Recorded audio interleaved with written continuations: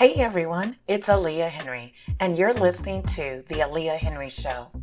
Expect to hear insightful interviews and panel discussions covering community, entrepreneurship, health, and women's empowerment. Don't miss out. Keep listening. The Aliah Henry Show is up next.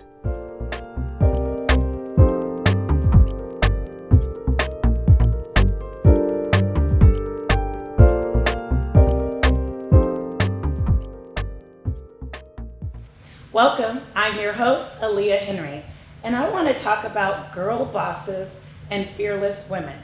Joining me today is that woman. She is an entrepreneur, speaker, cancer advocate, and media personality. She holds a degree in journalism from the University of Colorado at Boulder. She is a community volunteer and serves on multiple boards of nonprofit organizations. She is Dallas influencer Kimberly Alexander.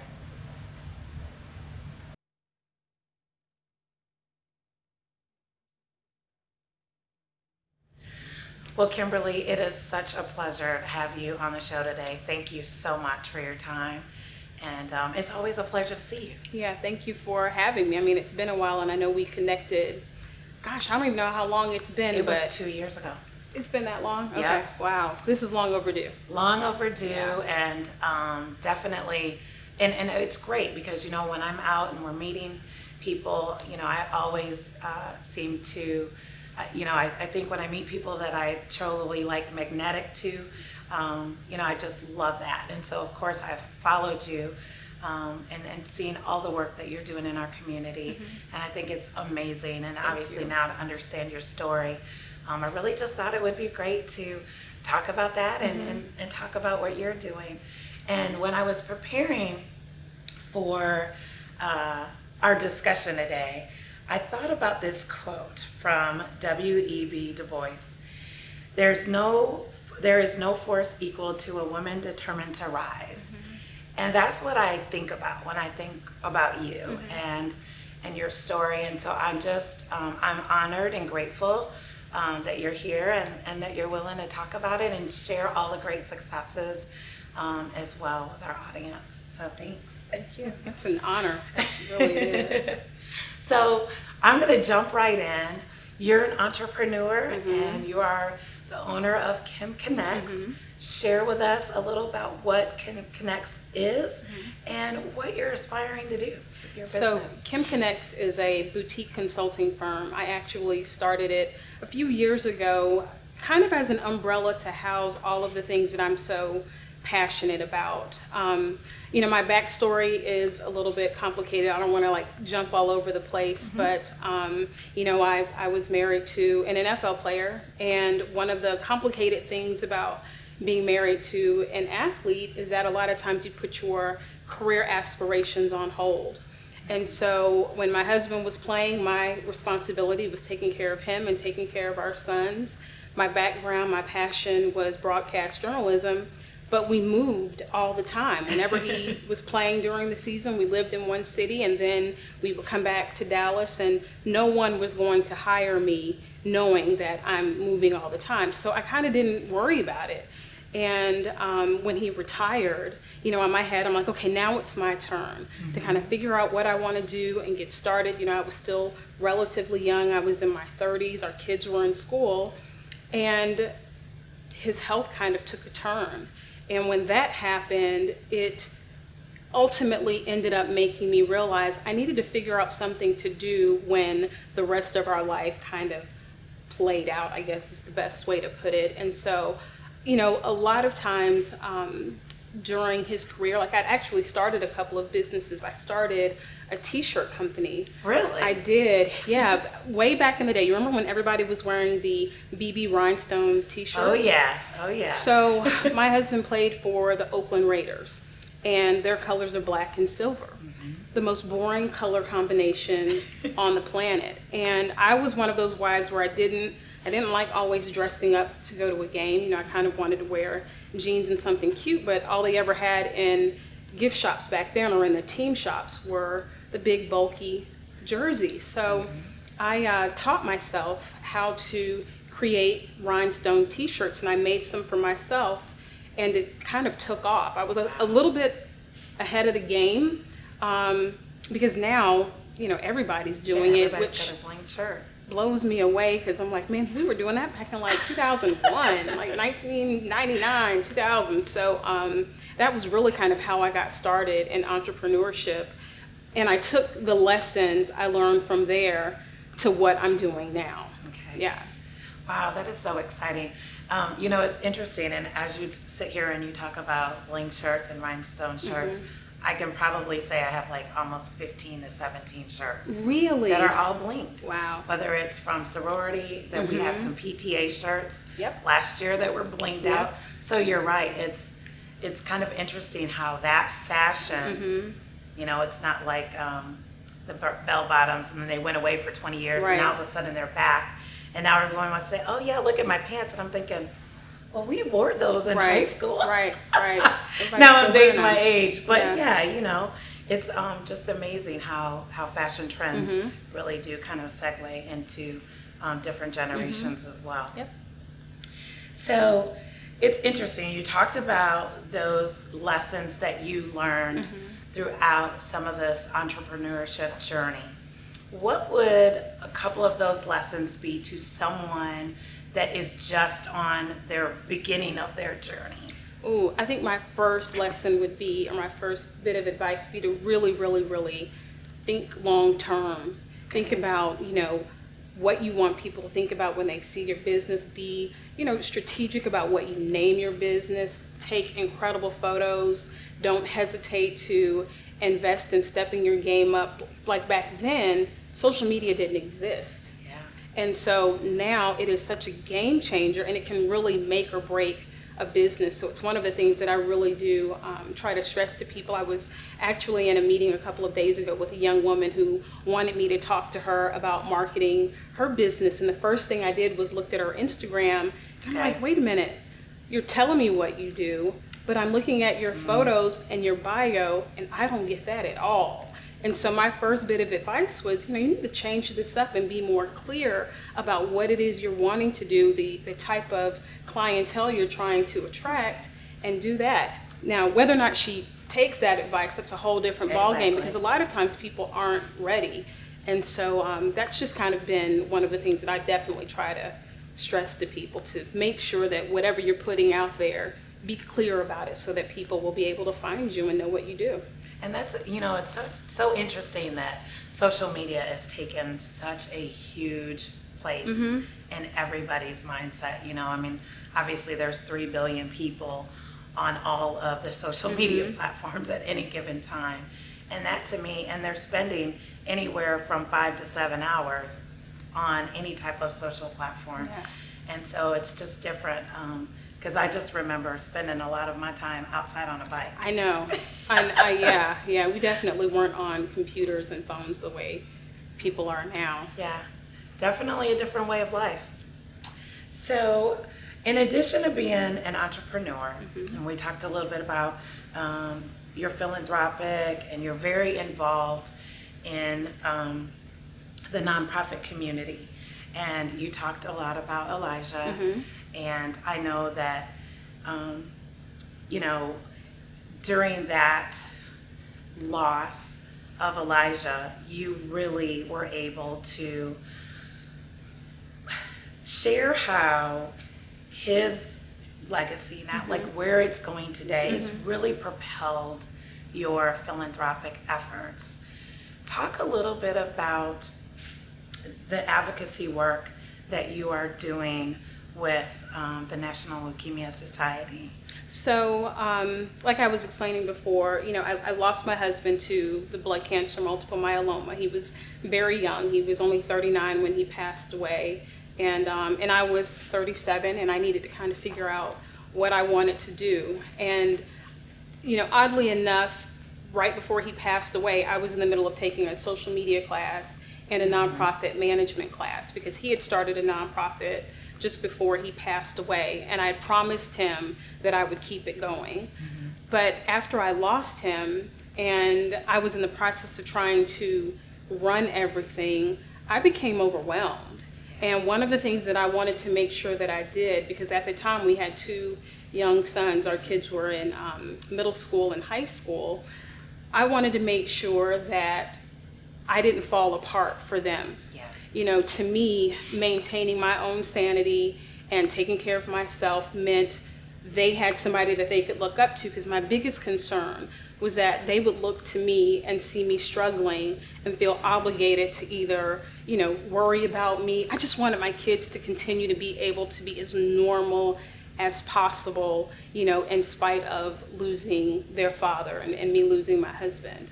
And so at that point, I decided, you know what, instead of stressing myself out trying to run this nonprofit, let me take my talents, go over here to a well-oiled machine and get behind it. And so I ended up becoming involved with the Leukemia and Lymphoma Society. I sit on the executive board now, and I've been there probably about 4 or 5 years, and I absolutely love it. I mean, it gives me an opportunity to continue to educate people about multiple myeloma, to continue to raise money in order to help find a cure. You know, multiple myeloma is the second most common blood cancer. It's incurable. It affects African American men at a higher rate, and a lot of people don't know anything about it.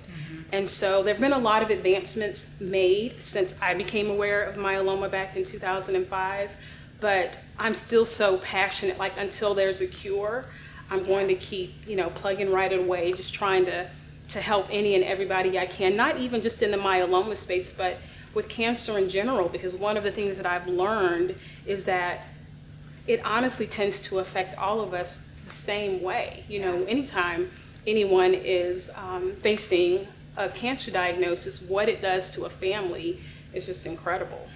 You know, it's interesting when you talk about the advocacy of just cancer and that piece. One of the things that I know really comes to mind is now you become a caregiver, and that is tough. People don't necessarily understand what that means to actually have to be the caregiver. And in your case with Elijah, he was very involved. So you got two parents, you know, going to practice or taking one to the doctor or doing all of those different things. But then once you become the caregiver, you're now like that single parent that's really having to do a lot of the legwork of the load. What would you share just as advice for someone who possibly is a caregiver or is a because I think sometimes you don't really think that it really does affect like the family until it happens. And it's really different. Well, one of the things that I remember is, honestly, I didn't realize I was a caregiver until maybe about 3 or 4 years into it, because in my head it's like, well, I'm a wife and a mom. It's my responsibility to take care of my husband. It's my responsibility to take care of our children. So for me, it's just kind of like, okay, I just have added responsibility. It's, you know, everything hit our family so quickly. You know, Elijah had been playing in the NFL. He was diagnosed with myeloma 2 years after he retired. We did not see it coming at all. And so, like most caregivers, I hadn't been prepared. No one had ever really said anything to me. And once he was diagnosed, all of the attention went to him. And that was fine, because in my opinion, that is where it needed to go. My needs went on the back burner. But one of the biggest pieces of advice that I would give anyone who finds themselves in the caregiver role now is don't forget about you, you know, because if you aren't sound, if you aren't feeling good about yourself, if you're not, you know, getting a moment where you're not so stressed out, you're no good to anyone else. So don't ever feel guilty about, you know, taking a little bit of time to work out, take a little bit of time to go for a ride and listen to your favorite music, go to Starbucks, go get your nails done, walk around the mall, like just do something for yourself so that you don't just completely lose yourself in worrying about everyone else. And I think as women, you know, that's naturally what we do, and we really do have to be mindful about, you know, just not letting it overtake everything. Yeah, I definitely think that it's challenging because we tend to think that if we don't do it, it won't get done. And usually it won't. It won't. You know, and so it's kind of like if it doesn't get done, get it's going to come back on you in some form or fashion anyway. But you still have to find just a little piece of time for yourself. The other thing I think that I've learned is that I'm okay with it being not done. But it took me a long time to get to that space. Like I've always been one that before I go to bed, the kitchen has to be clean. And I don't mean like clean, I mean everything's got to be put back, because I get anxiety if I get up in the morning and I got to come back into the kitchen and I can't even get started. Right. But you know, when things get busy, like right now, I'm like, okay, and I think I've seen it, like there'd be dishes in the sink and it might be there for 2 days, and I've really gotten okay with it. But I think I have, because it's just, you know, there's other things I think I've learned to be worried about, and that just, those little things all of a sudden became, it's okay. Yeah, well, it's incredible what a stressful situation will do to you, because I'm totally that way now. You know, one of the things that I pride myself on doing is recognizing my bandwidth. I know what I can handle. If it's too much over here, I'll walk away from it. I'm not going to allow people to stress me out with what's worrying them, because at the end of the day, you know, if I'm not feeling 100%, if I'm, you know, feeling overrun and just tired and worn out, then I'm no good to anyone. So I will turn it off. I will walk away. My favorite phrase, and I became so much more comfortable with saying it after 40, is no. Yeah. No, I don't want to do that. No, I don't want to go. I'm not going to feel obligated to do anything that I'm not really interested in. I don't feel like I owe anyone anything anymore. As long as my kids are good, I'm good. Outside of that, they'll live. Yeah, that's good. That is really good. So, I mean, obviously, with your children, and they're grown men. They're grown. Isn't that cool? They'll always be my babies, so I don't care. So they'll cool always now be. that they're like in this. They're adults. Adulthood. Yeah. Talk about what do you see for them? Like, because again, these last 9 years have been different. Life has been different, but I am sure Elijah is looking down on y'all just smiling. I hope. This is good. I mean, Yeah. all the things that you've accomplished, and, you know, obviously the boys are in adulthood. What do you see for them, or what do you say to them?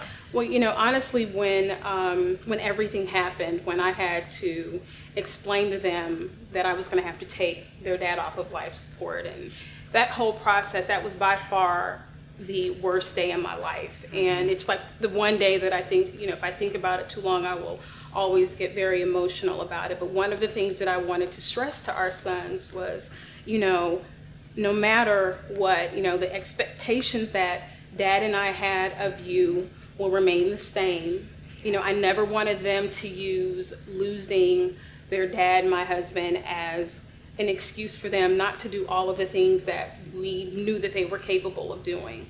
And so one of the things that I wanted to make sure of was that, like I said earlier, that life was as normal as it could be.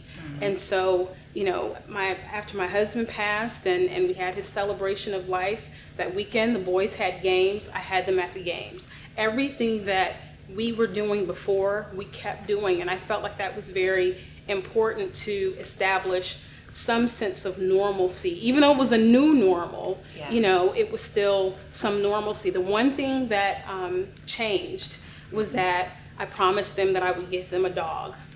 And so I got them a dog. I got them a Mastiff. Oh, wow. And they're so, large, aren't they? yeah, she was humongous, but Okay. she was like, you know, a 90-pound lap dog. She was incredible. But, you know, she was a great addition to our life, and the boys, you know, they grew up, they made it through high school, they graduated, and our oldest one went to college. He's a DJ now. He's DJ Easy Does It. I think I saw him. Well, I saw a picture of him DJing at an event. It's so funny because I had actually gotten DJ lessons for myself. You know, it's kind of, I'm real big on bucket lists now. Okay. Because I have a huge respect for the fact that none of us are promised tomorrow. So if there's anything that I want to do, I'm pretty much going to do it. And being a DJ was one of them. And I mentioned it to him, and I saw his eyes light up. Oh, cool. being the mom that I am, I could not take the lessons, so I gave them to him. Okay. He sold all his video game equipment, bought DJ equipment. That was probably 4 years ago. Wow. So he's been at it a while. And our youngest one played baseball. Okay. And I kept up with that. I was the worst baseball mom. I knew football.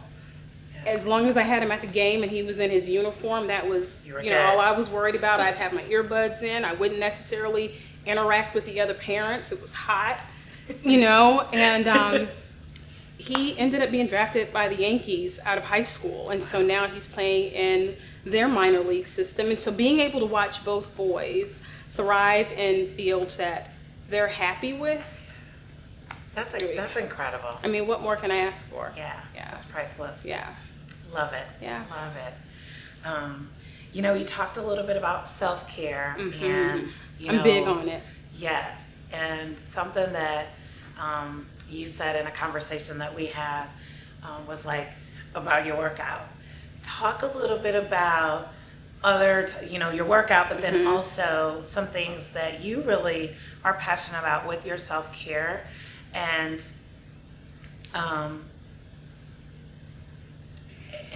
why that's important as a woman, as a mom, just for you. Well, for me, I didn't always. I got D's in PE in high school. And when I got to college, I initially started at the University of Florida. I'm from Gainesville, Florida. And everybody at UF worked out. So I'm like, man, what is this all about? So I took a weightlifting class, and I really, really liked it. And then when I started dating my husband and I married him, he was an athlete, so I had to kind of work out too. So I kept working out. I pretty much tried to stay in shape as much as I possibly could. And I realized how important that was, especially when he was in treatment for his cancer. During his treatment, I maintained my workouts. I looked at him because he kept working out during his treatment as well. And so I'm like, my goodness, here he is battling, this cancer that was wearing him down a lot of the times, and he was still lifting weights and still going to ride his bike. So it kind of put pressure on me to, I can't go and get lazy. And so after he passed away, though, of course, there were a lot of things that changed in my patterns, just in what I was doing, trying to adjust to being a widow and just trying to balance everything with the boys. And maybe about a year or two after he passed away, I saw a photo of myself and noticed that I'd gained weight. And I panicked a little bit, and I was approaching, I think it was my 40th birthday, and I went and got a trainer, and he wore me out. I was working out with him 3 days a week for like an hour, and I saw how much of a difference it made and how much better it made me feel. And so I've pretty much remained very adamant about making sure that a good workout is still a part of my day. And I literally will plan my day around my workouts. I typically have to get it done first thing in the morning, and kind of go from there. And I just started a new one probably about 3 weeks ago. I'm doing Orange Theory, so it's really challenging and it's really hard, but it's making a difference, and I like it. That's good. Yeah. That's good. Yeah. Do you like to travel? I love to travel. Okay. Listen, I love Dallas, but the best part about Dallas is our airport, because you can get on a plane and leave very easily. And so I love traveling. Is there some place that you have not been that's on your bucket list that you definitely want to make sure that you do? Gosh, not really, for the simple fact that I'm one of those people that regardless of where I go, I will always find something interesting to do. Okay. I don't care how big or small the city is. I will Google the best restaurant. I will Google, a museum. There's always something worthwhile to go and see. I love the Caribbean, so anything with a beach is perfect for me. Good. Yeah. Awesome. So talk a little bit about what's next for you. Obviously, you are really heavily into the philanthropic space. and as a cancer advocate. What's next? Honestly, what's really weighing on me now, Okay. is still something related to cancer, but it's more in the health disparity space. Okay. I'm becoming very aware of how a lot of people aren't being given the opportunity to learn about the treatment that's available to them, or they're not aware of the resources that are available to them. And I really do want to be someone who moves the needle in making a difference in that space, because I keep seeing people kind of do things the same way. Everybody wants to do a community event where you set up a booth and you pass out brochures. But that's really not enough. And we need to start having some really tough, open, straight up conversations about, what we need to be doing in terms of healthcare in order to make a difference. You talked a little bit earlier about African Americans being African American men being the fastest in With myeloma. With myeloma. Most diagnosed.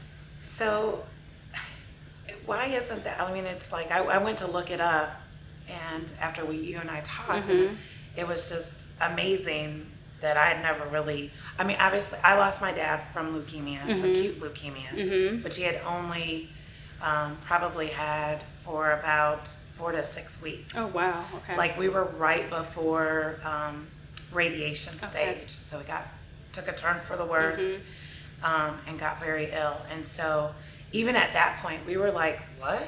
Right. He has what?" Yeah. I mean, it just like for you, it was just it came out of nowhere. Right. And so again, when obviously I learned of Elijah's diagnosis, it's unheard of. But then we're being told that it's the number one cancer, or it's not number one, but it is a high rate of cancer for Black men. It's the number one blood cancer that affects African American men, but it's the second most common blood cancer. And I think a lot of that comes from marketing. To be very honest with you, a lot of times so many people hear about certain types of cancer as opposed to others, and that's just all about who is putting their cause out there the most. And so because I know that, it's why I talk about myeloma all the time. It's in all of my bios on social media. I have a hashtag that I use that says I'm here because of myeloma, so that whenever I'm doing anything within the cancer advocacy space, I tag it with that. People can click on it and see everything that I've done in terms of cancer advocacy, because to me it's so important to keep the name out there so that people are aware of it. And I love it when people find me on social media and they're like, "Oh my God, I'm so glad I found you. I've heard about you." I love to be able to help them and point them in the right direction, even if it's not from within our own organization with LLS. I'm aware of and have worked with the International Myeloma Foundation. We've supported the Multiple Myeloma Research Foundation. I've done a lot. And to me, it's like, if I want to help people, I want to make a difference, I have to be able to send people wherever. I can't just kind of sit on certain information, because at the end of the day, I'm aware of the fact that something that I know may help save someone else's life. Yeah. It's so, I'm inspired by your work, number Thank you. one. And I just think it is so important. I feel like when we have these platforms, again, we just have to continue to have the conversations. And so, obviously being an entrepreneur, having that internet radio show for 3 years was great. But now seeing this podcast platform, I really want to be able to just keep sharing the information. Because at the end of the day, that's how we're going to overturn some of the things that are happening by education. And if this is a great platform that we can use, obviously social media is so important at this point, but we just have to continue to keep the fight going. Yeah. Is there anything that you would leave with our audience about leading your best life? Ooh, leading your best life. I think most importantly, find something you're passionate about. I think that having something that I'm so passionate about has given me a whole different sense of purpose. And I know, we talk about that all the time. It's almost like the phrases are a cliche at this point, but there really is something to be said about, just having something that just kind of makes your blood boil. Like, either it makes you want to, go out and help it or go out and celebrate it. It's interesting because last night I was preparing for a conference that I'll be going to in a few weeks that revolves around cancer disparities. And then unfortunately, I got some news today that a young man that I'd done some work with, he was honored by our organization. Young man, he lost his battle with leukemia. And it started my day off horribly, to be very honest with you, but it also inspired me and let me know this is why the work you're doing is so incredibly important. At the end of the day, I'm not going to forget about the things that make me happy all the time. And, I'll keep those things always around because I'll kind of need them to lift my spirits. But at this point, I am just so fired up to keep doing more in the cancer advocacy space, to continue using my platform, like you were saying before with your podcast. I co-host a sports talk radio show. We didn't even really get to talk about that, but let me tell you, anytime I have the opportunity to talk about myeloma or blood cancer or cancer advocacy, somehow when I'm on the radio talking about football, basketball, and baseball and all that kind of stuff, to me, it's like, job well done, Kim. Like, just anything you can do to just kind of tie in something important with, just some fun stuff every now and then. Tell us how we can listen to the Sports Talk Show. Oh, well, we're on Sunday mornings on 105.3 The Fan. It's a sports talk radio show called The Game. The Game stands for the Golf and More Experience. I'm the and more experience part because I can't play golf. And so luckily I have an amazing co-host by the name of Tim Matthews who handles all the golf talk, and then I can kind of chime in about all the other stuff. I offer a different perspective when it comes to sports. Having been, married to an athlete, now the mom of an athlete, my perspective is completely different. Oh, that's so exciting. I can't wait to tune into Thank that you. as well. Awesome. Very good. Well, Kimberly, it has just been a pleasure and my honor to have you on the show. I think it's exciting. I look forward to us to have some continued conversations. Absolutely. Definitely want to look at continuing the efforts and just really talking about issues that matter. It's important. Thank you. Thank you.